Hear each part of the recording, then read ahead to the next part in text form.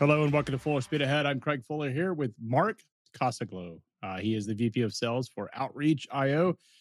Mark, how are you doing today? Good, man. How you doing, Craig? Doing well. So, Mark, a lot of interest around sales tools that really enhance the sales process. Tell us a little bit about Outreach. Yeah. Outreach is a sales execution platform. The purpose of Outreach is to help people overcome the sales execution gap. What you can think about that as is there's the potential that your sales team could operate at if everything worked the way that you intended and planned. And then there's the actual where you actually end up operating at. There's a gap between those two things. A lot of companies, for example, realize that gap when their revenue growth plans don't match up with their headcount growth plans. So there's an implied productivity gap that they need to overcome in order to hit those revenue targets. And so Outreach is a technology that sales organizations, customer success organizations, SDR organizations can use to make their reps more productive to overcome that gap. So how are you driving productivity? What is the sort of key part of the technology or solution that's really enhancing that productivity? Yeah, it's kind of on several levels. So think about it first, Craig, if you're thinking in the prospecting top of funnel area, there's discipline required and consistency that leads to outcomes. Outreach's technology applies master, super experienced level of consistency, even with junior young reps. So think of a young sales hire, first time in seat. They just don't have the consistency and discipline necessarily to call somebody 23 times over the next 2 quarters. But our best reps are doing those sorts of things. And to get the same results, the new reps need to do those things. Outreach helps them with that discipline and consistency. The second major area is around automation. And so, there's things that the machine can do now that we as people just don't need to do. Many companies, though, are still forcing the reps to do those things. And the more of those things they do, the less high value activities that they can do. So an example is, would you rather your reps write another follow-up email, or would you rather them be in a meeting or planning an account plan type of situation in order to get into an account?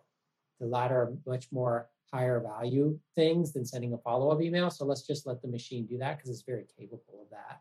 And then the last thing is I think in the end, what ends up happening with a lot of people is they either have great people doing all the right things, but our messaging is messing up their productivity and outcomes, or we have messaging that's great and performs, but reps that aren't using it correctly. And identifying which scenario you're in so that you know how to fix it becomes really important. So those are the top of funnel things. There's also pipeline areas as we get into the sales cycle. And then there's also some of those value props after an account is a customer and you're trying to renew and expand the business. So a lot of it sounds like cadence and consistency is probably among the most important things, is just staying current with the clients and having touch points. Is that really the differentiator between a successful rep and a non-successful rep from what you guys seeing? It's one of the things. And I would say like 4 years ago, I would have said you've actually hit the bullseye, Craig. I don't know if that's the bullseye anymore. So think about it like this, like a cadence or what we call a sequence. We actually invented and hold the patent for that technology. Helps you with a series of touch points or rep activities over time that are at an interval that are trying to accomplish something. That could be booking a meeting, getting back a security review, working through procurement, whatever it is. There's another type of system that works for closing reps. Closing reps need that kind of help, but they also need what are the series of steps that I need to work my way through to get this person to agree to purchase? And we call that a success plan. Some people call it a mutual action plan. So that's the sequence solution of a closing job to be done or a closing role. And then you need the same sort of thing for a customer success person that's trying to renew and expand. And so I would say it's gone much beyond cadencing technology. That's kind of table stakes now.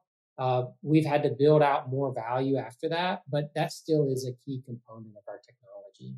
Mark, a lot of automation tools have really made the sales process feel to a recipient very unpersonalized. Feels very programmatic. I get inundated with hundreds, if not thousands of emails a day from suppliers of any technology and service that anyone could possibly mention. Because I'm on as CEO and founder of the company, I tend to be on a lot of lists. And how does a rep differentiate? How do they sort of avoid the noise and get through all that when I am naturally trying to filter away from any of those inbounds? How do you really find success in today's automated environment? Yeah, I think it's a triangulation of what does a customer need? Do I hit them at the right time, in the right channel, with the right message? And so, listen, there's a lot of people that's like, oh, well, it feels canned. I can feel it's automated. Do you know what? People don't respond to the email that it took you 3 hours to create either. All right. So there's some myths about what people respond and don't respond to. Craig, I almost guarantee you I could send you a completely automated message.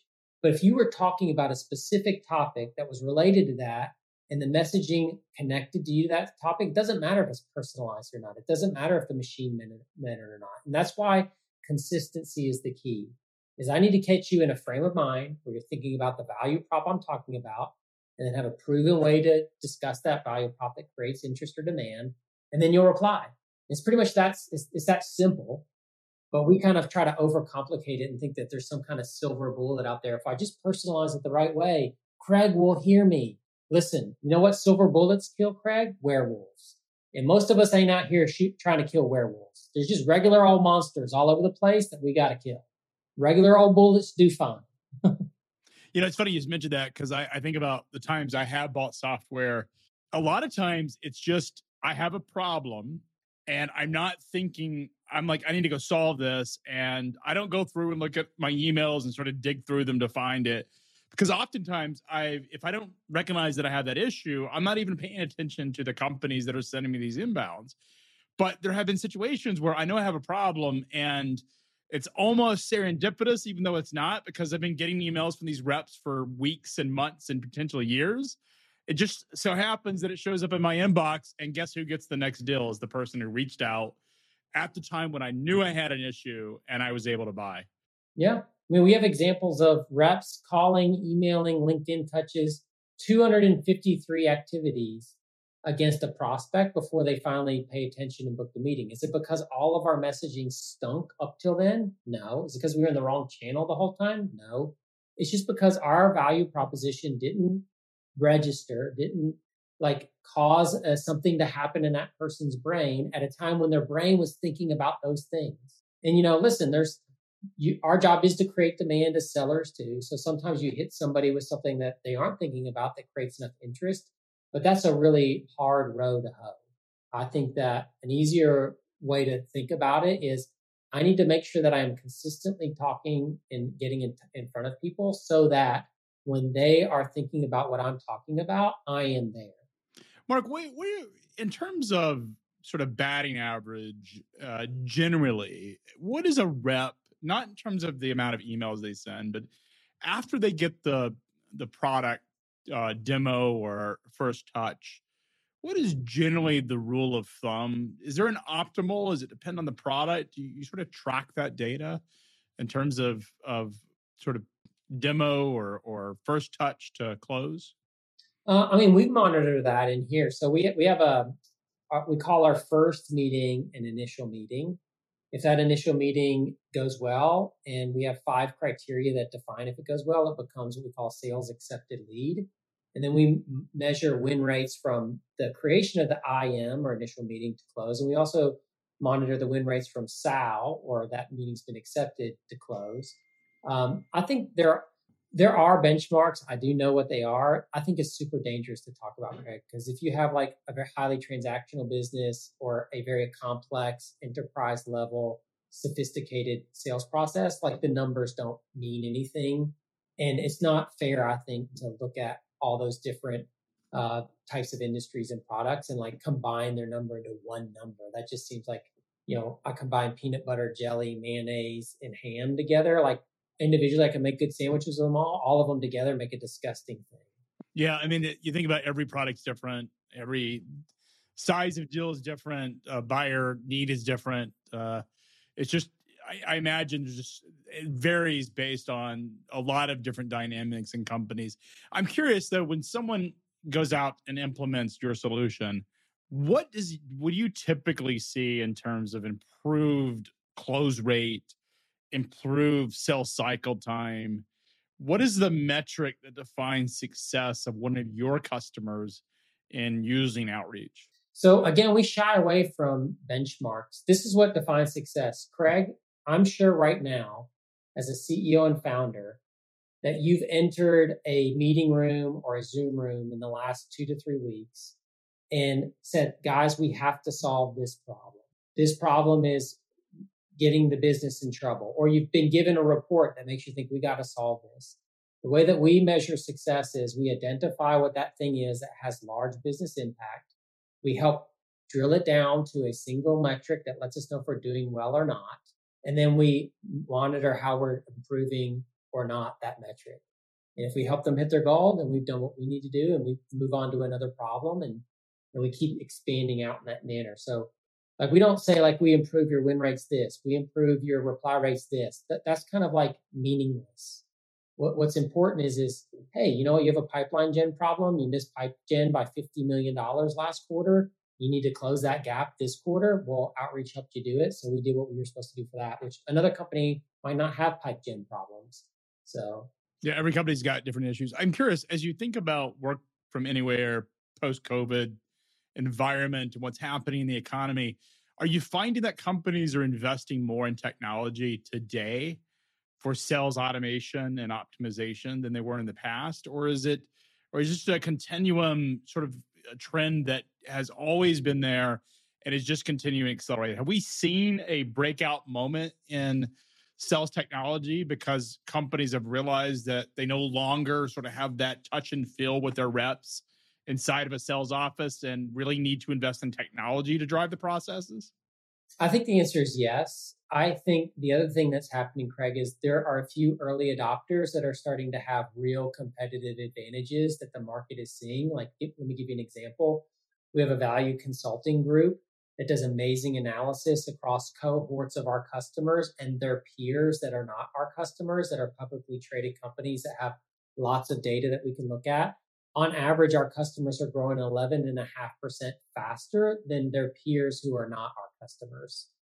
And so I think that kind of results in an enterprise setting really speak volumes of maybe we need to move in this area too. So I think that that's kind of what's happening. The early adopters are creating that vacuum as they scoop up more and more customers, and their competitors are starting to say there's something going on there that we're not doing. And sales technology is honestly like probably one of the fastest accelerants to revenue growth right now that a company can do. Because the old stuff, Craig, ain't working. More products, charge more, send more emails. That crap don't work anymore, right? You got to do something different. Yeah, it's interesting you say that. We did a similar analysis for our own product and found that companies that, because again, we benchmarked to public companies, and we only looked at the public companies that had our SaaS solution. And we found a high correlation of outperformance in revenue, outperformance in earnings were the ones that had it versus didn't. Now, it is easy for us to sort of parade that around and say, oh, we're great. It's our product that's driving that. We'd like to think that's the case, and certainly there's evidence to support it. It also suggests that there may be a bigger trend that companies that are in making the types of investments around data for us, for data and analytics, just naturally are going to outperform those that don't. And I imagine for you guys, it's a very similar outcome, is that there is a difference between companies that are making investments generally in sales automation and optimization and companies that don't, regardless of the solutions. Yeah, well, listen, we probably both have to untangle the same plate of spaghetti. You know, no company is just buying sales technology. They're also getting new managers. They're also creating a new product. They're also looking at their pricing and packaging. They also brought in a sales trainer. Like, there's a lot of things that people are using to solve the problem. I think what's important for people that sell technology like we do is we have to be very specific about what our contribution to that overall outcome is by showing it in a very easy to understand data way. And so I think that that's kind of beholden on us, since we talk about all the data we create and all the data we use. We need to also make sure that we have the data inside our product that shows that we're bringing value. And it's always a multitude of things working together that helps create an outcome. But like our part of it should be known. Yeah, absolutely. Mark, where are you guys based? Where's headquarters? Seattle. And do you live in Seattle? I lived in Seattle for 2 years, and then I moved back to Pennsylvania during the pandemic. And are you planning to move back to Seattle, or are you now in Pennsylvania? This is the new home. Well, Pennsylvania is where I'm from. It's where my wife's family from. We moved back here to be with family. But honestly, we cannot deal with the winters here anymore. We have decided it's enough. So we're trying to figure out what plan B is. But I got a sixth grader that we're probably going to wait out for a few more months. That makes sense. Tennessee's great. Good weather. No state income tax. So we'd love to see great SaaS executives in the state of Tennessee. So it's where are you at in Tennessee? Chattanooga, Tennessee. Yeah, so I grew up in Cleveland. You grew up in Cleveland? Yeah, wow. Yeah. Where did you go to school? I went to North Lee Elementary, and then I moved to Pennsylvania, or not Pennsylvania, Mississippi for high school. Got it. Is Tennessee, Southeast Tennessee on your list? It is not on the list. Okay, so I still have family there. We'd love to, if you decide to add it to the list, we'd love to host you. I am curious, in this environment, what are you guys seeing in terms of sort of the trends just in your client base and certainly your own organization? Do you think that we are permanently work from anywhere? Has society shifted so much towards people can work and live anywhere that you just can't put it all back in the box? So I'm in sales, and I never worked in an office until I moved to Seattle. So sales kind of in some ways has always been a little bit more remote. But this is what I think that some companies innately believe that an office-based culture is an advantage for them. Some people believe that they can get better talent if they're more flexible with where people work, and that's an advantage for them. And it's just, I don't know what the data says. I don't know which answer is right. I just know that people seem to really be violently on one side or the other. I've now that I've been in an office, now that I've worked by myself, I don't think that there's a difference if you just hire good, hardworking, smart people. Those kind of people are everywhere. If you attract them, you do a good job supporting them, making sure they feel appreciated and connected. Like you got everything that you need to make it work. I don't think it matters, to be honest with you. Yeah, it is interesting. And there is a lot of strong opinions either way. I think it depends on the organization. Is there a correlation, or do you see certain industries where it's in office versus out of office or work from anywhere? Does it skew in terms of certain types of industries?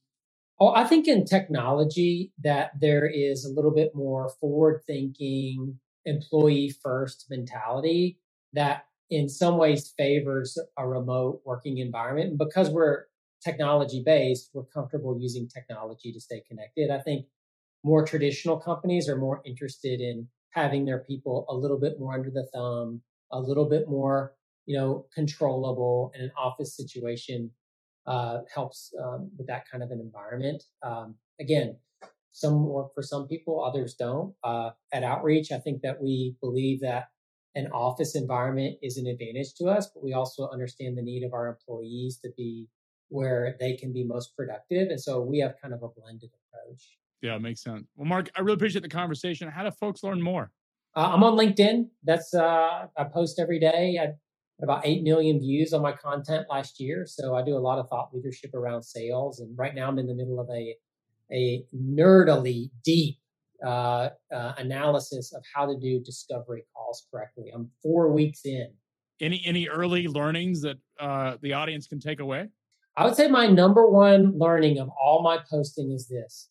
I don't think that most sales reps accurately assess their own capabilities. Because if the number of people that respond to my content, that they do the things that I suggest, if they actually did them, we'd have a lot more successful salespeople. And my personal experience on sales calls is 90% of sales calls are sales calls that are not beneficial for me as a buyer.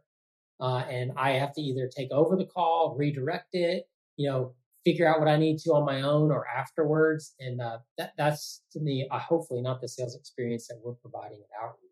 Is it just questions that they're not asking, or they're properly evaluating the client, or? Let me give you an example. So I hopped on with one of the biggest technology companies in the world. They're renowned supposedly for their sales acumen. And I get on and it's a discovery call and it's 1 hour with a little demo tagged at the end.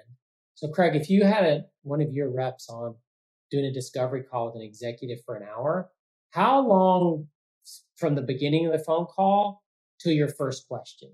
I mean, generally, at least when I was trained in sales, you do questions very early in the process. Yeah.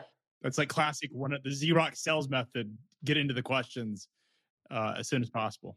I wasn't asked a question for 20 minutes. What I got was a pitch on why this product was awesome and all the objections that they thought I'd have because they get all the time and why they shouldn't be objections.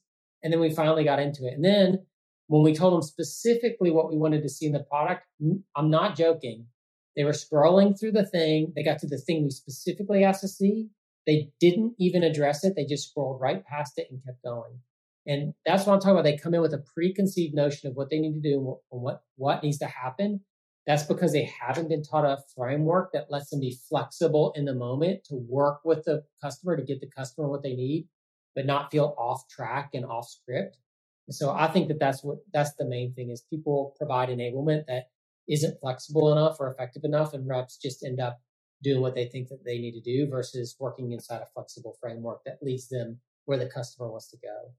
And they're just talking to customers versus listening, which is sort of 101 sales stuff that you hopefully learn earlier in your process, but we often forget. Yeah. Well, there's more emphasis on discovery now, which is interesting to me why it's getting worse. And the new thing is here's discovery questions you should ask, which I think in theory works. But what if I ask you a question and you give me an answer that I'm not expecting? What if you ask me back a question that isn't on my list? What am I going to do? I'm going to run back to the list immediately rather than exploring that vein that the customer has said might be gold here. And so that's what I train my reps to do is there's a very easy framework that you can teach reps that it doesn't matter how you answer. If I said, hey, Craig, what ERP are you using? And you're like, oh man, I don't even use ERP. I just use turkeys back in the thing and whatever they scratch out of the corn, that's what we put into the accounting system. I'm telling you, I can take that answer and move it into a pane over a few questions that allows me to understand how to win a deal. I mean, if it was turkeys, it would be fairly easy to find a lot of pain, I imagine. Well, aren't all financial people turkeys anyway? So. Something like that. They might enjoy that. Well, Mark, really appreciate your time today. I look forward to seeing your LinkedIn post, and you can find out more about outreach as well as connect with Mark on great sales techniques. I appreciate you coming on today. Thanks for having me.